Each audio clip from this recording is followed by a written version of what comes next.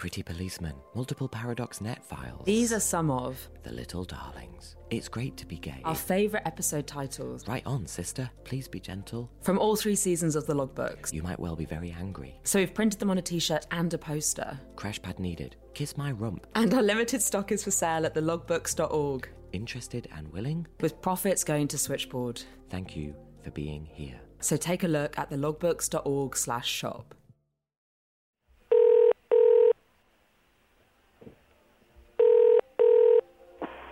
This is a logbook entry from August 1st, 1984. The volunteer who took the call was Ken. Caller is Spanish and wants to find a sympathetic male who will marry her. She is a lesbian. She knows the ins and outs of this, pardon the metaphor, no disparagement intended. She's seeing a lawyer about visa and work. Would like to stay. This is deliberately vague, but you know what I mean. It's really hard if you can't live where you want to. Definitely, and can't live in the same place as your partner. Yeah, just because of borders and rules and visas and regulations and immigration policies.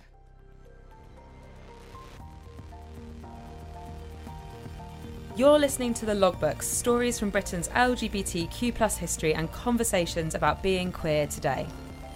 In partnership with Switchboard, the LGBT+ helpline. I'm Adam Smith. And I'm Tash Walker. In this season, we're reading through the notes made by the volunteers who took calls between 1983 and 1991. Episode 11, Would Like to Stay.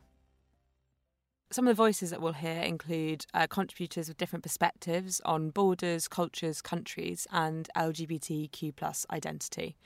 From 1983 to 1991, in the logbooks, we've seen so many more people wanting to come to the UK, move to the UK, and reach out to Switchboard to ask for help. And even people who already live in the UK as well. There's a lot of those entries talking about their experiences of being in this mix of cultures and identities and backgrounds. And it's just something that you see on almost every page of the logbooks from this period.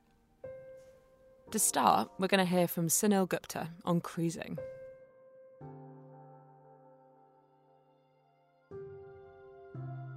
And I've been a gay man ever since I can remember. And quite a lot has happened because I've been around for 66 years now, yeah.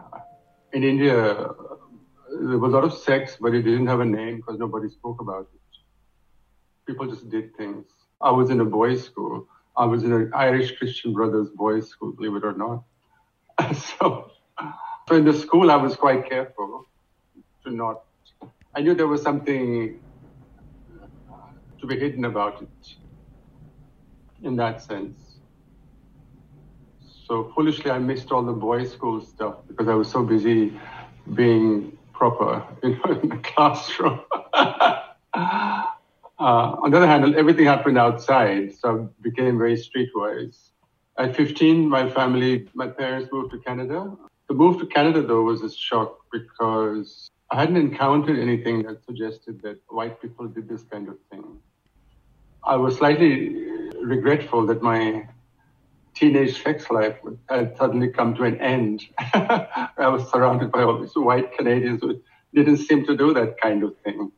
And also this kind of social distancing thing was so much bigger, because I was used to this hot climate and a million people jammed together, so, and a lot of stuff happened in those places in India. So, but in Canada, everybody was like all wrapped up and kept all this distance. So it looked like, I don't know how they would, and then the winter was so cold anyway, you didn't really want to spend any time outside. So it took me a while to figure out that, things were happening. I found a buddy, and then he introduced me to this game of, we walked down the high street together, and eventually some guy is going to follow us. And then because I was dark and he was blonde, he said, we're going to split up at the next corner and go around the block different ways and see which one of us he really wants. And that was our entertainment after school. And sure enough, we'd always catch somebody at this. So I kind of became, but I couldn't tell him, in that we became kind of buddies, but I couldn't share that I was actually had these gay interests. But he kind of led me to recognize it.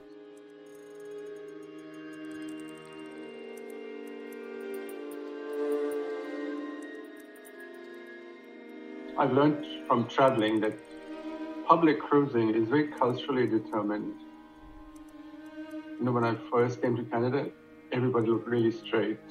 So, until I kind of figured out the gaydar thing. And then when I first came to London, actually everybody looked really gay, and I thought that can't be possible. Because guys who stand around, you know, posing macho and, you know, with their legs apart and all this. And much later, when I finally got back to Delhi, I couldn't spot anything again. I lost my way of figuring out in a crowd who was who, because suddenly, you know, in India, everybody just stares at you. And I couldn't tell who was just staring and who was staring with some intent.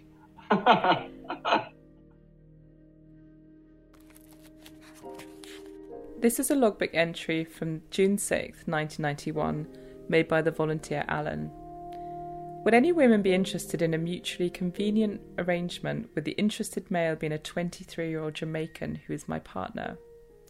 He has had enough of studying and therefore marriage should be the way ahead.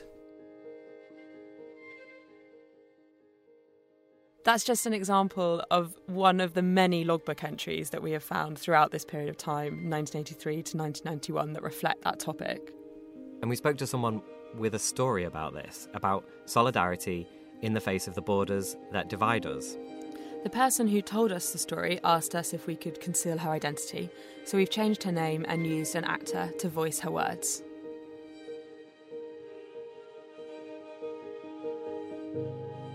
I'm Louise. When I was living in London around 27, 28, I was working in London. I had a partner and I was having a very good time. We were all going to the Drill Hall, and there were lots of things going on at Islington Town Hall at that point, loads of clubs in pubs. We used to go to those quite a lot, and I had some friends who lived in a squat, and I used to go there sometimes for my supper. And one evening, two of my friends who were Americans, Marsha and Kay, sat me down and asked me if I would help with a problem that they had. And I said, yes, if I can. I had no idea what they were talking about. They told me someone they knew was trying to stay in this country. And if he couldn't stay in this country, he would be sent back to his country of birth and would be drafted into a very brutal military situation. He was a gay man and would probably not survive this situation.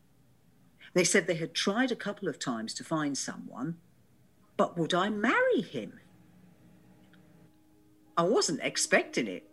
I was expecting them to say, will you drive a van somewhere or something like that? And I hadn't met David at all. So then the arrangement was made to meet, which was very strange.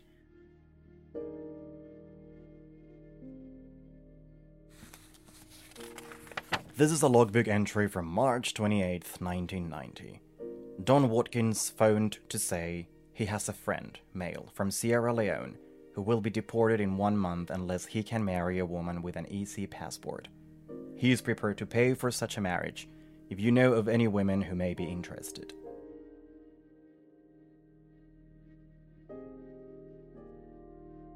And there, sitting in the corner, was this chap I'd never seen before. And I thought, this is like an arranged marriage. And there he is. As I walked in, he got up and we were introduced, and then we sat down and had something to eat, and we chatted and we got on very well, and we decided to go ahead with this. I did believe it was important that he had the opportunity to stay in this country because he wouldn't have survived, and he was desperate, and I could see how desperate he was. I remember looking at him very closely and thinking, there's no way in heaven or earth I would ever find you attractive, which is really weird. I'm a gay woman, but I can appreciate an attractive man. But it was like, no, not for me. The sorts of things we talked about were the sorts of things that any new relationship would talk about. The first time we kissed, the first time we met. I liked him, but I didn't think he liked me. This, that, and the other. About our families, parents' names, our dates of birth, what food we like. Just those sorts of things. And we went over it and over it. Well, if you tell a lie over and over, then you start to believe it yourself and you can act it out. That's what we did. We never imagined we would have any problems with this.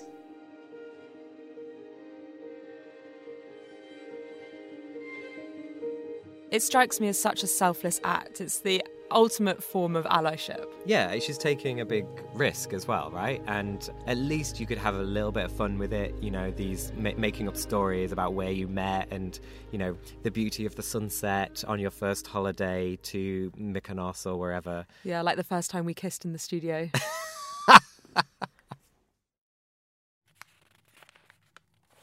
This is a logbook entry from June 1982. Help!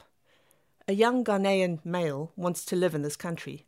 Under the terms of the Nationality Act, he may do this if he marries an EEC citizen who resides here, i.e. French, German, etc. If anyone can help with advice, please leave a note for me. Thanks, Peter. Oh, the big day was wonderful. There was a bottle of vodka in the freezer in my house. I was force-fed this. You don't really have to force-feed me vodka. So I was well-oiled by the time we got to the registry office. And then, how? I don't know. The registrar didn't realise there was something amiss because the assembled crew was like something out of the bar scene out of Star Wars. They were just extraordinary. People dressed in drag, feathers, ballroom gowns, and it was packed. There were people waiting in the corridor.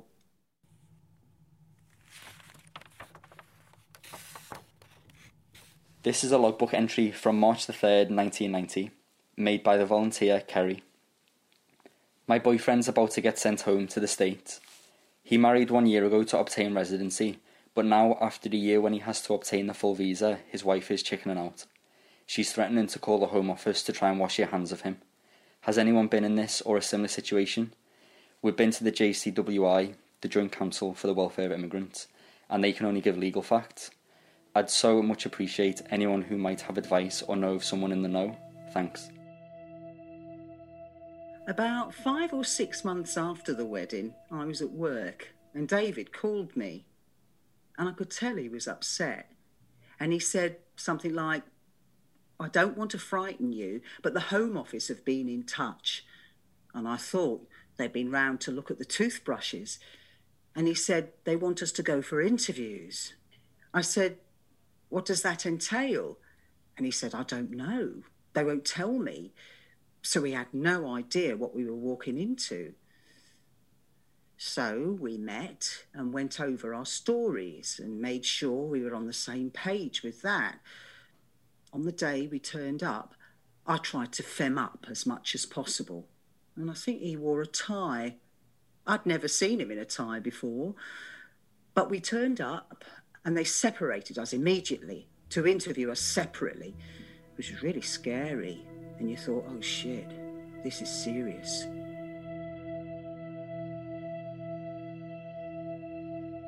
We had about a half an hour interview separately, then maybe an hour with this guy who was so worried I'd married someone without telling my father. He kept asking, will you tell them? And I said, yes, eventually we will.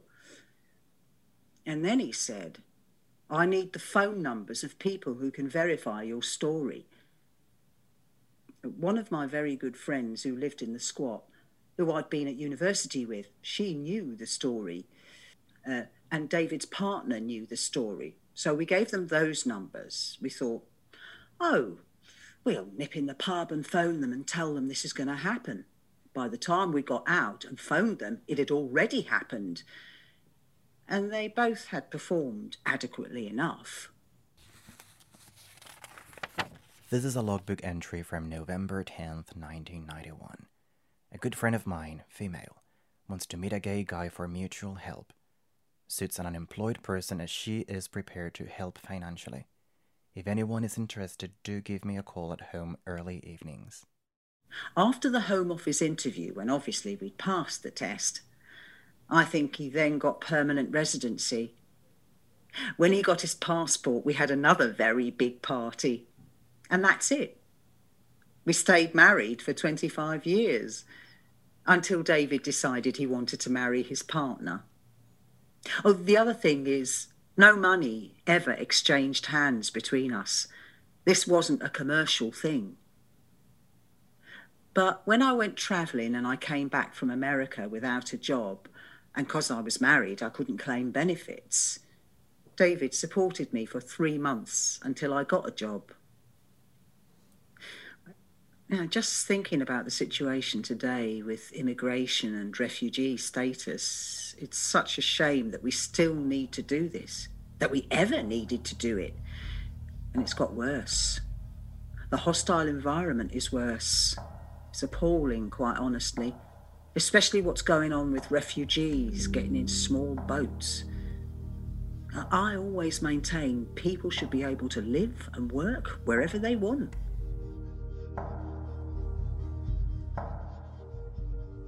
The bond I have with David now is probably unlike any other I have, because he is eternally grateful to me.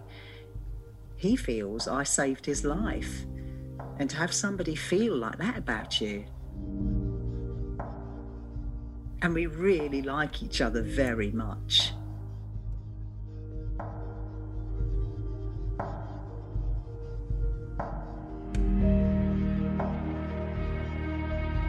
I feel like that's such a unique experience that Louise and David have together, that incredible bond. What does the story make you feel? It's probably like making a podcast with somebody, Tash. I think so.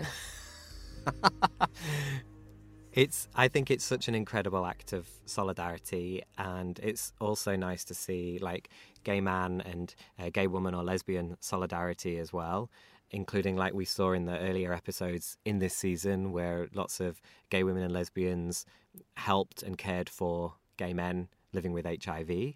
Totally. And I just can't stop thinking about what the wedding would have looked like. It's an amazing description. It sounds like a good party. Shall we say a little bit more about the interview and why David isn't speaking? Yeah, and of course David isn't his real name either. When I was speaking to Louise about sharing her story, she checked with him if he was okay with that. He said yes, but he didn't want to share his side of the story just because he didn't want to revisit it. I can respect that.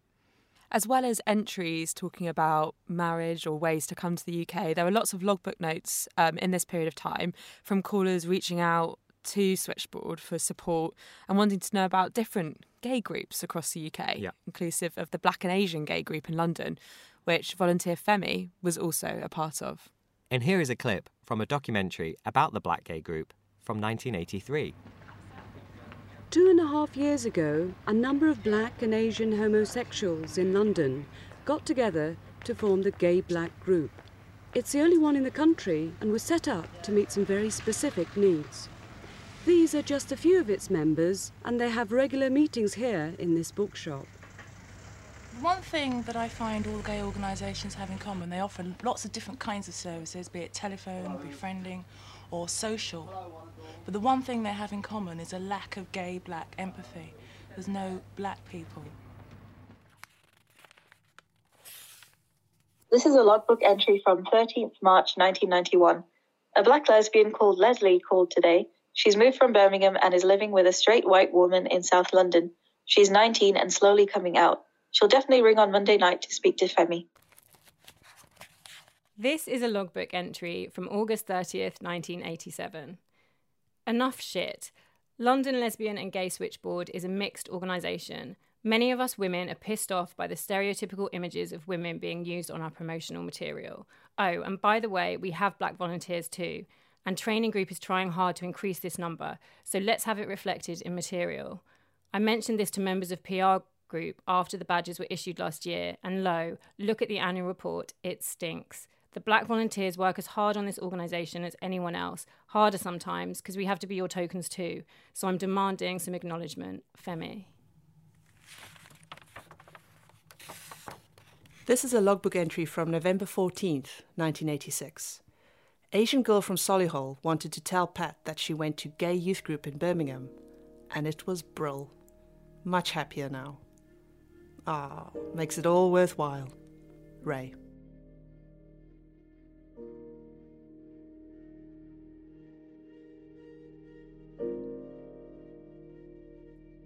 Then in 1988, I was booked to become resident at the very first ever gay world music club, which was called Asia.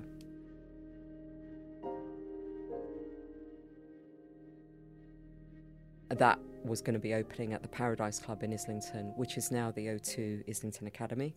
So it was a huge, huge venue.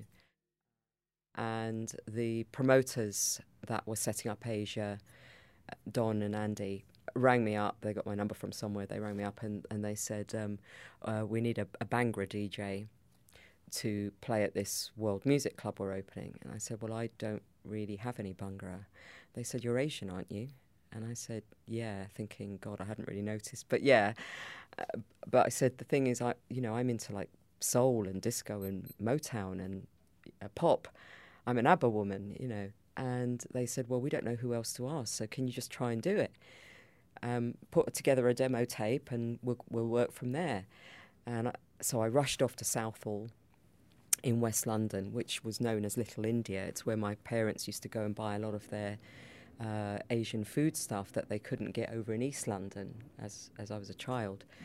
I went into one particular record shop. I bought probably 30 LPs in there, took it all home, didn't know what the hell I was doing with it, created the worst demo cassette you can imagine in the entire world, and then posted it off to Don Tyler, and he loved it because, to be frank, he didn't know whether it was good or bad either. So I became resident at Asia, and it was an incredible club to work at, really so wonderful. I'm DJ Rithu. I consider myself a music lover, a music maker, a DJ and a broadcaster. We had 300 people downstairs on the world music floor. Upstairs, there was another 300 people. That was the house and techno floor with Peter Thomas and the Sleaze Sisters DJing over there. They were residents at the Bell as well in King's Cross. But downstairs, the DJ lineup was myself, Don Tyler, and David McAlmont, who at that time was known as Habib, the African music DJ. We also had a Latin music expert, and we played in 45-minute sets, and the cultural mix that gradually started to come to Asia every Thursday night was amazing. I mean, it just became one of the most diverse dance floors on the LGBT scene. And then what ran in parallel with Asia was Shakti, the South Asian Lesbian and Gay Network, was set up in the same year, in 1988. By the end of 1988, because I became part of the founding committee for Shakti, we set up a Shakti disco in order to fundraise for the actual organisation. That became the second world music type residency that I had on the gay scene. At first, there was a fledgling gay black group that met in the back of Gay's the Word bookshop on Marchmont Street. So you can imagine it was tiny because there were only 6 people could fit in there. There were a couple of benches that they gave us. And it was billed as African, Caribbean, Asian, South Asian, East Asian, basically anybody who wasn't white, but that is a list of it. When I joined the group, I mean, I've got quite a few like white gay friends, and even the most kind of like liberal were surprisingly kind of reactionary. And so being in the group has made me more aware of kind of racism and how subtle it is, and, its extremes, and that. It was called Gay Black Group. But the problem with Indians is that half of them don't want to be black. It's always been our problem. It's all coming out now with the Black Lives Matter that half the Indians don't want to be black. So the South Asians, or what Asians they called them, they kind of went off to London Friend, and because somebody had come along who was a youth worker, and he had more experience, so he was trying to say to us, there's a lot of young closeted Asian guys in the suburbs who are kind of unreachable, and they're not going to come to something called Gays the Word Bookshop and not to something that's called Gay Black Group. But they might come to something that says tea and samosas. So at an address, like London Friend, that sounded more neutral. So people would come there. So it was held on a Sunday at 4:00. It's the time that young Asians could escape from their families and not have to explain where have I been. So it was, and then after they'd been to some of these, they might feel confident enough. The idea was to kind of build some confidence. It was like chit chat, and then sometimes I would escort about 7, 8 of them when they felt okay about it to the West End, and we go to a proper gay pub. And that was quite something, because our arrival would cause a kind of reaction, because people hadn't seen this, like 8 Asians arrived together, so the crowd would just part like Moses, and and the slightly scared Asians would kind of walk through and try and not be noticed, but they were the center of attention briefly. So, and then once we were in, we look around and we would see a couple more like hiding out in the crowd, passing for white, and we'd try and bring them out, and that didn't always get a good reaction. So I discovered there was a kind of race problem on the scene, which I hadn't been personally so aware of. I mean, I'd come across it in a kind of, people would say weird things to me, but they were so silly, I thought it was funny. I didn't think it was offensive. I don't know, people would say, oh, you're Indian, like, your people have too much curry. Why do they have so much curry? But they would say it in a kind of chat up line kind of way. So they wanted to sleep with you. But I thought, okay. So it was like that. So, but then, it was, so this thing was happening where there were these slightly scared young Asians trying to come out into a scene that I think probably didn't really want them. And also I felt slightly strange because I began to also realize that British Asians have a different context in experience of growing up than I do, partly because my secondary school years and before that was spent in India, so I didn't grow up being different. I wasn't marked out by race. And then in Canada, everybody was basically a migrant.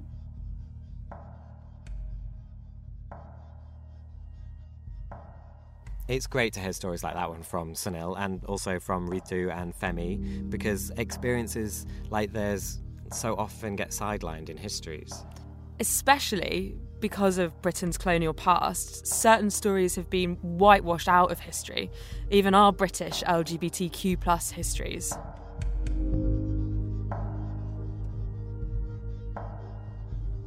You can read these old logbook entries and hear these old stories about the struggles due to nationality, borders, and cultural differences. Yeah, and the thing is that they're all still relevant to Sammy, who brings this episode right up to date for us.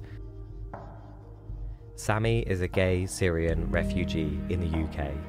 He wanted to share his story, but remain anonymous, so an actor is voicing his words. I grew up in Syria in the 90s, and I lived in a middle-class educated family.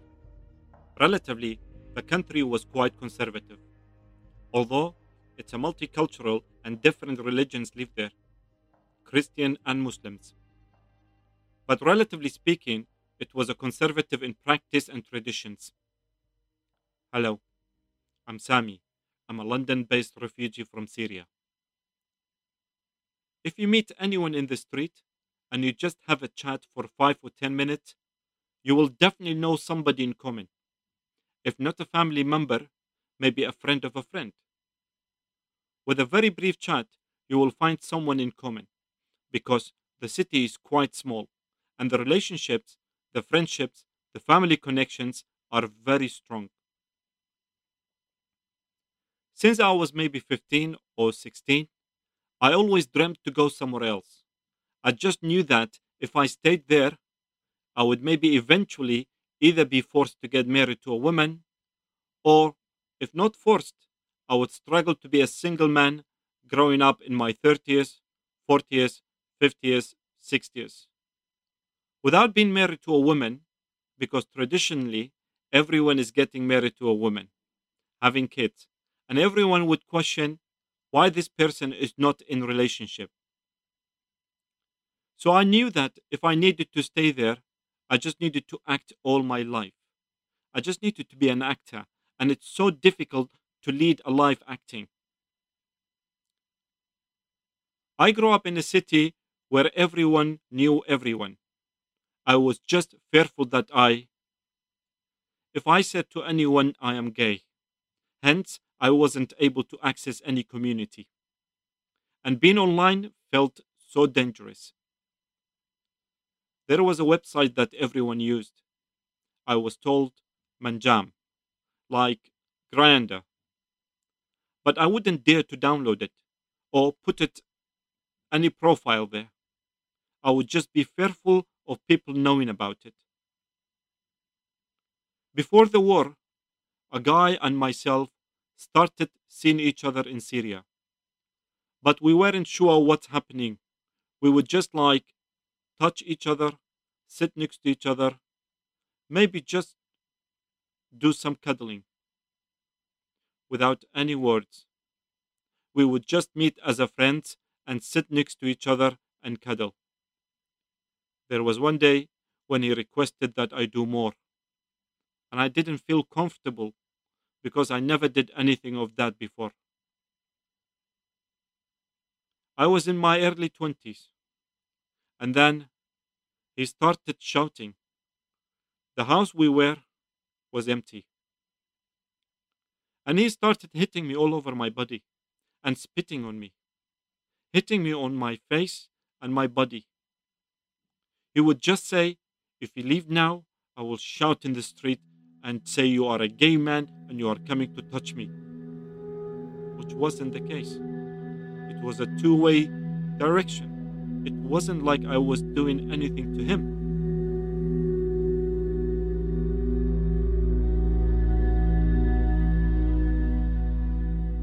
A lot of people romanticize life in Syria, or they would say there is a queer culture.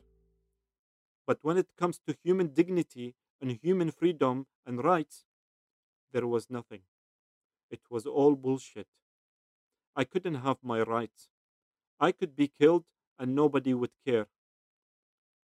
That's the most fundamental thing why I don't want to turn back to that place. The war started in 2011 as a part of the wider Arab Spring across many other countries in the region. Tanks started entering cities. Snipers were put on the building tops. Checkpoints dividing people across different neighborhoods. Peaceful protests were at that time, in March, April, May, early months, early years of the revolution. But the regime was very brutal to face these peaceful demonstrations. And over time, the conflict became just more intense and more violent in its form.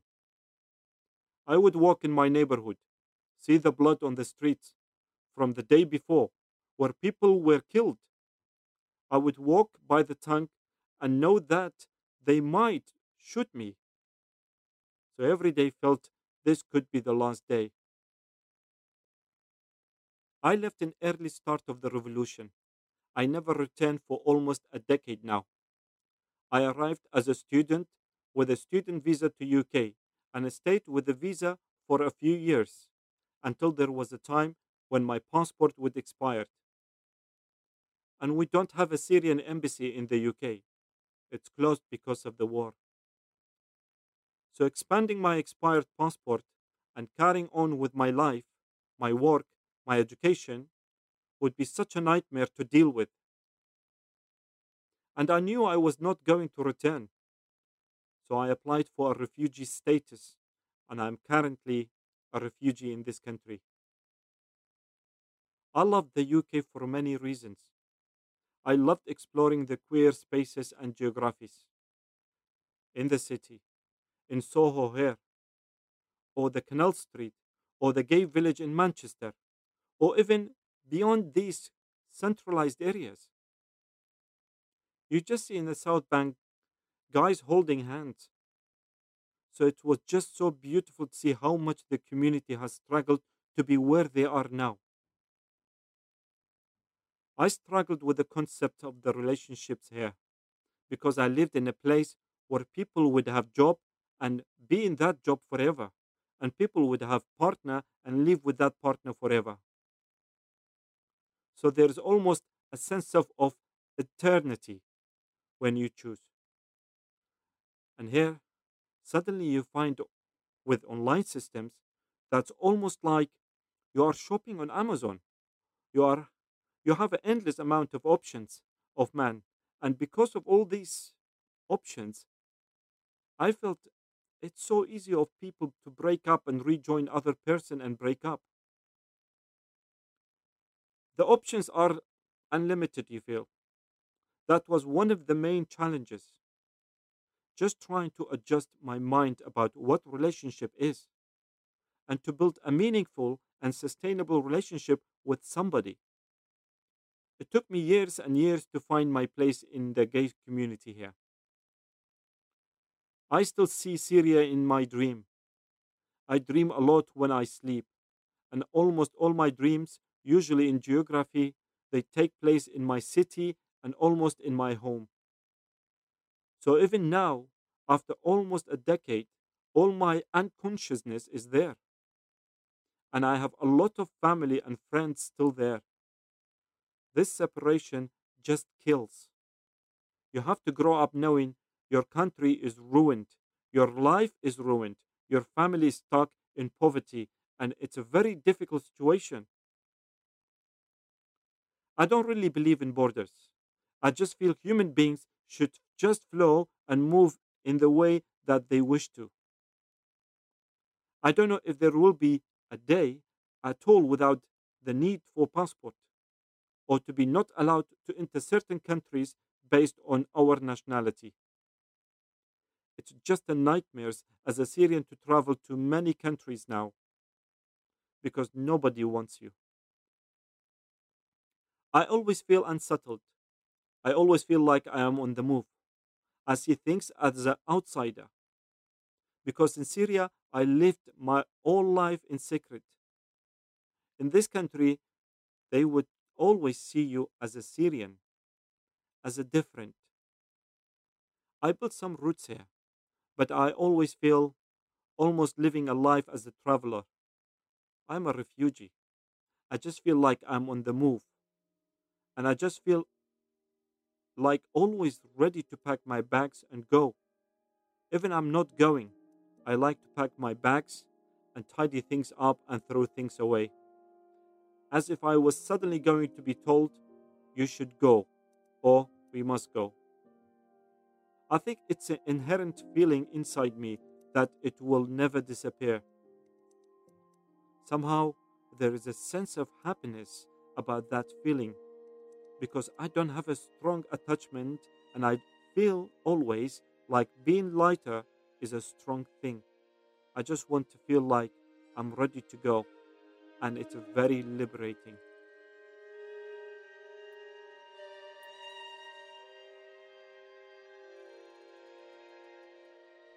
Sammy's words bring season 2 of the logbooks to an end. Don't worry, we will be back with season 3, reading through the notes of Switchboard volunteers from 1992 to 2003. We dedicate this season to all our queer elders, including those who have called and volunteered for Switchboard, our contributors, and all those who are no longer with us. thank you for listening to this podcast and for all the messages of support we receive. It really means a lot to the three of us and everyone who shares their stories to know that somewhere, someone is listening. To help with Season 3, you can share your story via email on hello@thelogbooks.org. And if you've enjoyed our work and are able to contribute any funds, no matter how small, then you can support us via the Acast supporter link in the episode notes.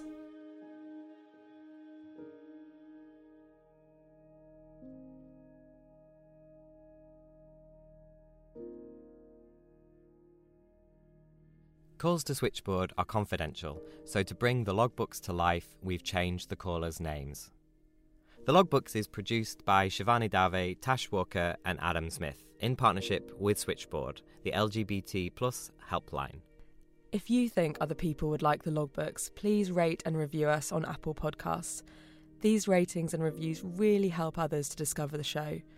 You can send us your feedback and stories to hello@thelogbooks.org or join the conversation on social media with the hashtag #TheLogbooks.